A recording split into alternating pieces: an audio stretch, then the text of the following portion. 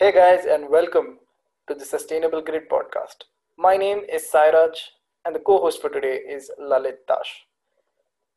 Today is episode number 2 of the Sustainable Grid podcast, and we'll be speaking to you about sustainable growth for startups in a post COVID era. We are speaking about this today because obviously the current situation, the COVID-19 pandemic, has put in front of businesses and in front of startups in particular challenges that seem to be insurmountable in nature. They have made the survival of medium, small, and large corporations extremely hard, and that in itself has created such a challenge not only for those businesses trying to survive, but also for the consumers who are trying to get the goods that they want. Amidst this challenge, and to speak about it and to give us a little more detail about his own startup, today amongst us we have Mr. Prithvi Kumar. He is the co-founder and the managing director of a company called Atitva Private Limited, and he also owns another company called Prithvi Bleachers. We are extremely proud to have you today amongst us, sir, and we're waiting for you to share your experiences with us. Welcome to the podcast.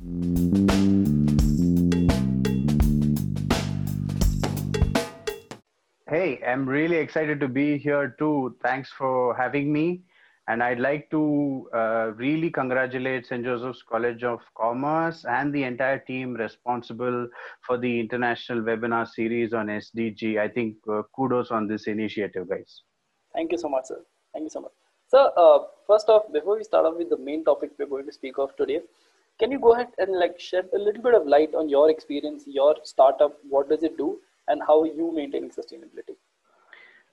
Sure. So my startup's called Atitva Private Limited, and what we're trying to achieve here is really sort of redefine the services supply chain. Okay, Yes. and we're currently focused a lot bit on the development aspect, and of course we have a minimal service out there in the market, a minimal service suite, if I may, Okay. and it's constantly taking feedbacks from our customers, and we're right now focused in the development stage, and the flag bearer being the hospitality sector. And Okay. our focus is to, sort of work on the niche areas of services rather than generic areas where we have a lot of startups working in today's context. Yes, sir. Thank you, sir. That actually makes so much sense in terms of hospitality industry, which happens to be industry that has taken hit because of the current COVID-19 pandemic and the subsequent lockdown. So yes, sir. True. So that's Yeah. true. Now, Like adding on to Sairaj's point. So what is the typical journey of startup, and how have you maintained sustainability in your startup? Because we all know how drastically the hospitality industry was hit during the COVID times. Mm-hmm.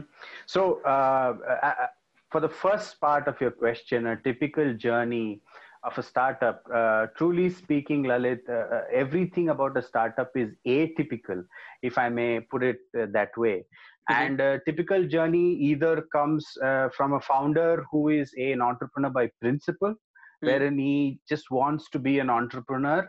And the other perhaps is someone who stumbles across a product or a service suite that he's built. And so he sort of wants to build a company around it and, take it forward.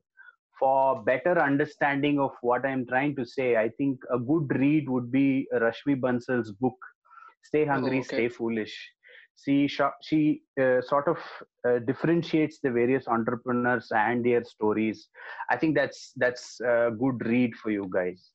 And yes, sir. the second part of your question, if I may, sustainability can be achieved through efficiency and resource utilization, which is something that we've really been particular about. Okay. Yes. And at Atitva, the overall governance philosophy itself ensures that, we have sustainability as part of our ethos. And as far as sustainability goes, I think it's a natural consequence for us rather than a clear-cut objective. I think that's how we operate. And because we are not yet a really big enterprise, I think we're able to hang in there, though the hospitality industry is hit, thanks to our prudence, of course. And I think that sums up the answer to your question. Makes Yes, sense. Makes sense, sir. so I'm actually quite glad that you brought up the stay hungry, stay foolish. I think I remember a recount that it was Steve Jobs in a speech who said stay hungry, stay foolish, and it became Yeah. like this Yeah. huge thing. And he spoke about the struggles when he was coming up with the concept, or when Apple in itself was in the conception stages. When he used to walk to the Shri Krishna temple in his city and eat there because he Mhm. didn't have money to eat food. So yes, sir. That actually gave me a lot of memories regarding that speech. But now, sir, speaking of sustainability and how people conceive sustainability in general, they usually Mhm. relate it to environment. And when they do relate it to only environment and corner it there, what happens is that they feel sustainability means trying to lower anything that comes in terms of production, trying to lower the pollution that production creates. For them, True. sustainable True. future means that a factory not putting out enough waste in the river, and like actually being more sustainable in the production is where it starts and ends. So I think True. that is sort of an unfounded myth, sir, and that Mhm. they usually never speak about the service industry and sustainability there. So, That's true. sir, Mhm. can you clear the air or speak about sustainability for the services industry and whether it is a myth or not? Sairaj, that's a really good question. If I have to answer that in a particular way, one of the biggest things that the service industry can do is resource utilization, which is perhaps the biggest opportunity we have. Yes, When I say resource utilization, I mean everything, right? From the usage of the funds we receive, our people management skills, and the rate of adaptation of technology plays a really important role yes, when it comes to achieving sustainability. Mm-hmm. Secondly, I think startups should provide a lot of emphasis on audits. Now, when I say audits, I don't only mean financial audits. We have several parameters for audits. We have systems audit, we have an IT audit, we have quality management audit. And it's very important that we employ project managers, or we employ lean managers. I'm sure you guys have heard of Six Sigma management principles. oh And yes, sir, to be Yes, very sir. honest, there are a lot of management principles out there that you can sort of leverage to make your service, your business, which is a service, more efficient. Now, uh, the developed economies on one side, because of the market forces, are sort of compelled to achieve this behavior. They are working on sustainable practices. However, the developing nations pose a particular challenge. okay, To throw some light on the Indian context, if I may, most well-funded startups, which are usually in the news, the big unicorns, given the fund base they have, they usually, practice whatever I just mentioned right now. But True. the yes, True. big challenge comes when we factor in the MSMEs, which contribute close to 30% of our GDP and are, contributing close to 60% of our exports Right. as well. Now, who's supervising or monitoring the sustainability practices of these MSMEs? This is a big question that we ought to ask ourselves, right? And of Mm-hmm. course, thirdly, there's obviously the regulatory framework that's at play. With quality policies out there and proper enforcement, um, things should work fine in the services sector. But I truly believe, as a founder of a startup, or as a manager, or Mm-hmm. as an executive, I think we should take it upon ourselves to be uh, uh, you know proactively taking care of our sustainability goals. I think yes, sir, that's yes, something that I'd like to say. If we don't adopt to these, we naturally perish, right? And Hmm. if anything, correct, sir. COVID-19 has taught us this: if you don't adopt, you are going to perish. That's true. That's true, sir. That's right. Like a lot of things make sense. Like at the end, where you said that, MSMEs are always overlooked compared to the big unicorns, because they usually don't get that much amount of funding. Also, that's like, I guess funding is the biggest problem in startups. Like few startups do get a lot of funding, but their idea does not turn out to be good, and few ideas are really amazing, but they do not get funds. Adding on to that, so I have one question which I would definitely like many of our viewers would also want to ask is, a lot of startups have ended up closing down because of COVID, And how did you manage? Like, how did Atitva Private Limited manage to stay afloat during these turns of turmoil? Nevertheless, like, it doesn't matter if you're small or big, but then how did you manage them? Lalit, Mr. N.R. Narayan Murthy, the founder of Infosys, quoted, I would like to quote that. He said, the true test of a quality company is the longevity of the company. Yeah. Which means to say, over a period of 10 years, there are a lot of ups and downs that you're going to face. And if you're not prepared, you are going to perish. Now, having said that, it's very important that I say that no one in the startup sphere was prepared for such a catastrophic event in our lives.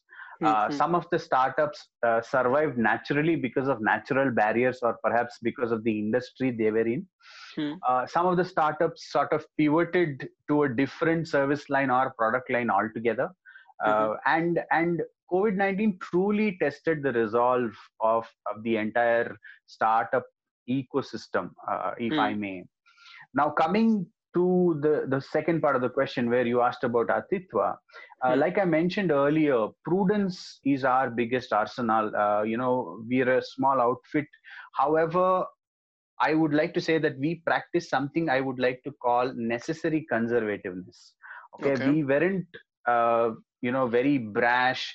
Our approach was keeping the Japanese framework of startups in our minds, where we are very, I don't know if you guys have heard of this book called Lean Startup by Eric Rice. Okay. I think it's another good read. It talks about how you prudently take your startup forward rather than being very brash. I think at the end of the day, the question really is, are you a responsible startup or are you going to really go be aggressive?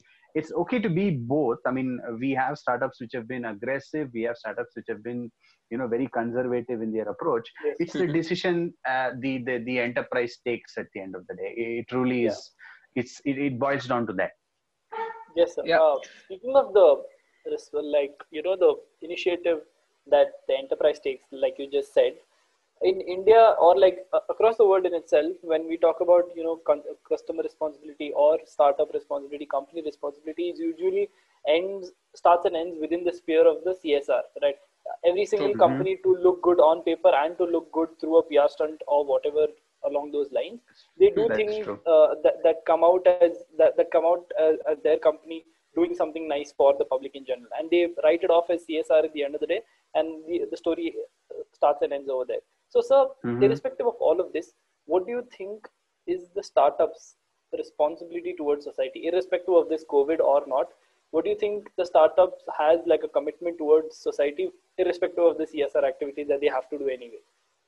Sairaj, good you mentioned your perspective on this whole thing. A startup's responsibility is no more an option. It's a compulsion today, because if you come to look at it, the pressure on natural resources has reached unprecedented levels. That's true. Okay, and it's very important that we tackle the resource constraints in the most efficient manner possible. And another, just to add on to what you said, Sairaj, startups should learn to pick up real problems rather than perceived problems. And there is a third and a more worse category where startups are trying to solve mere inconveniences. I think this is the biggest problem. If a startup starts thinking, from the perspective of trying to solve real problems, I think a lot of the issues get solved. If I can give you an example for the benefit of our audience, I will give you a very generic example. Yes, sure. Elon Musk's SpaceX, okay, is straightforward cutting close to 40% of the costs previously incurred by NASA. So, for example, if NASA is incurring 100 rupees to build something, SpaceX is able to build and deploy at 60 rupees, right? That's a straight 40% cost saving. Now, and mind you, this is taxpayers' money we are talking about. And if a private body is acting more responsibly than a government organization, it's something that we should rejoice, right? And he's been a complete trailblazer for all of us. Okay. Yes, sir. And an example in the Indian context, I don't know if you guys have heard of Neiman shoes. I think they're based out of Hyderabad or Delhi. I'm not really sure.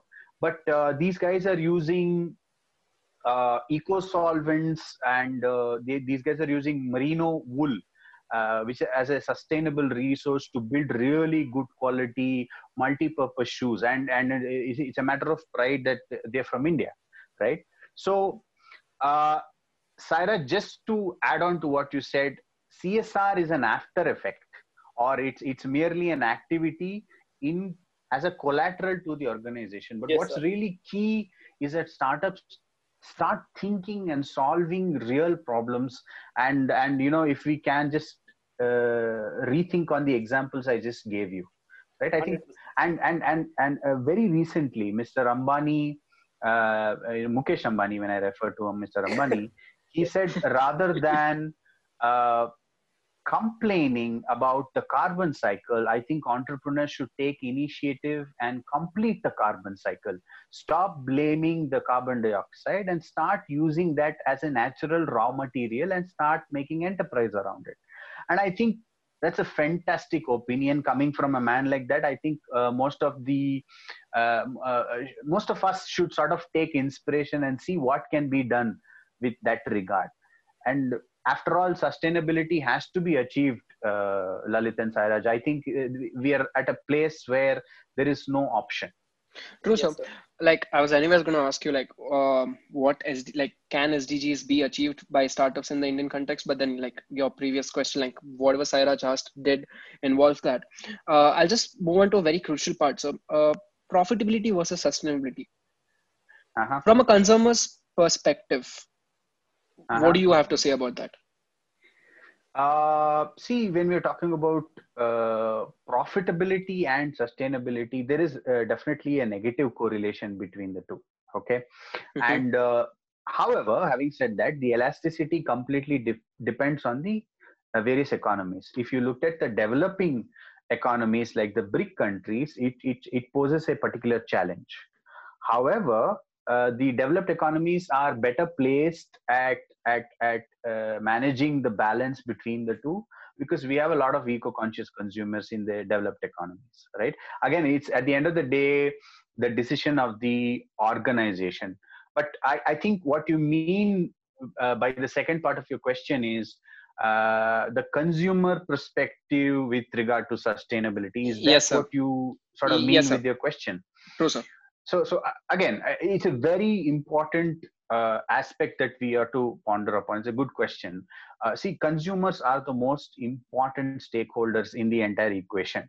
What we really need today are conscious consumers who are willing to pay that extra price to derive a commodity or a service that's actually living up to the sustainable standards, right?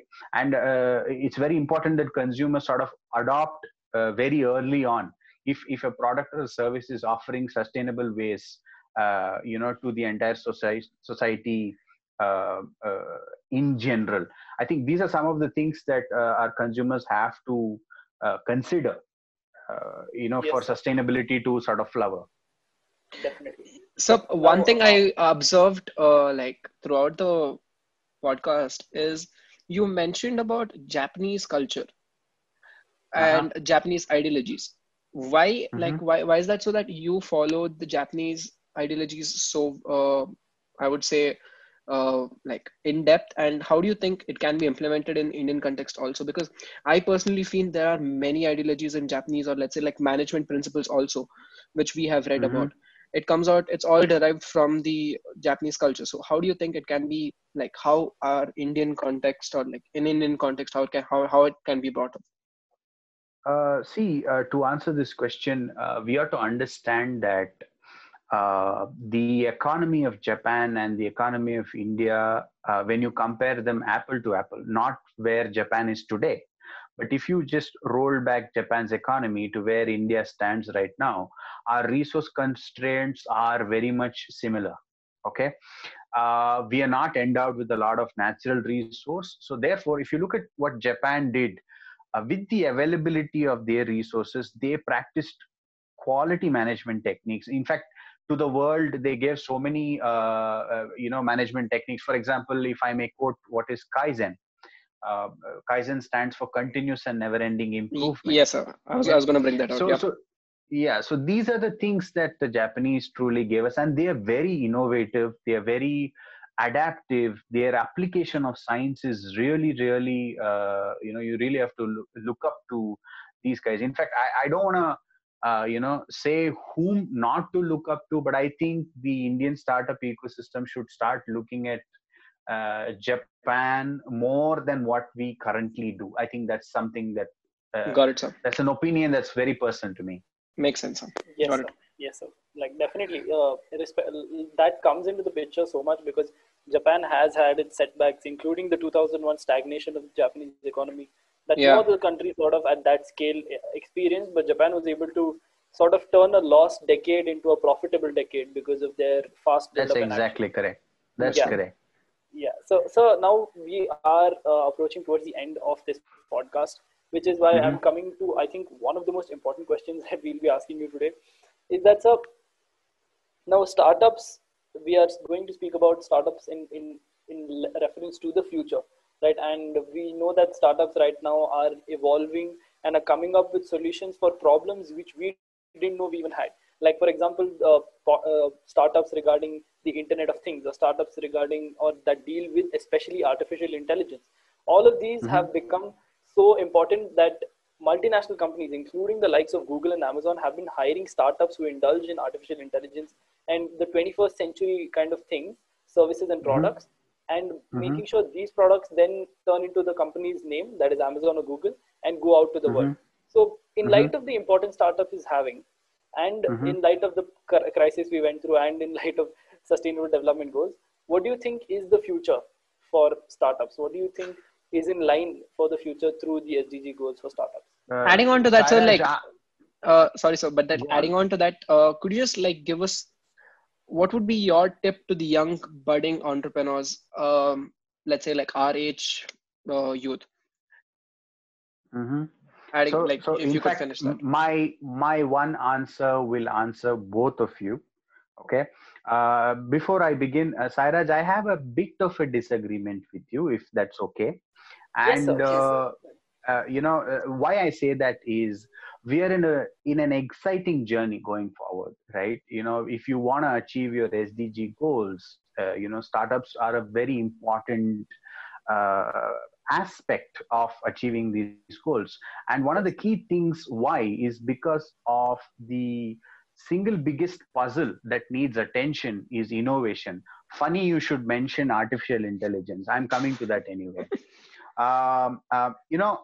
When in common parlance, when anybody talks about innovation, we immediately start talking about, say, artificial intelligence or Google or Amazon, which I totally disagree with. These guys are they do really good innovation, no doubt, and they're taking the entire limelight. However, we need to sort of demystify this entire aspect of innovation. Innovation is everybody's business. It is no more just the business of, say, a Google or an Amazon. You and I need to be innovators for today. And it's not, innovation is not rocket science anymore, right? And again, when we say innovation, we are not just talking about deep technologies that you just mentioned, Sairaj. Innovation could be, how can you effectively redeliver a service? How can you redesign a supply chain? For all you know, as students, I would say, how are you assimilating information? In the sense, when you're reading a certain subject, you know that you're not effective. Can you go back, do some homework, and come back and see how effectively you can grasp that knowledge? So that's innovation, really, right? So, True. so we really need to demystify innovation. And coming to Lalit's question, Lalit, I think that sort of answers your question. For It does, sir. It does. youngsters, it's very important that you groom yourselves and start thinking that innovation is also your responsibility rather than just an enterprise's responsibility. Yes, sir.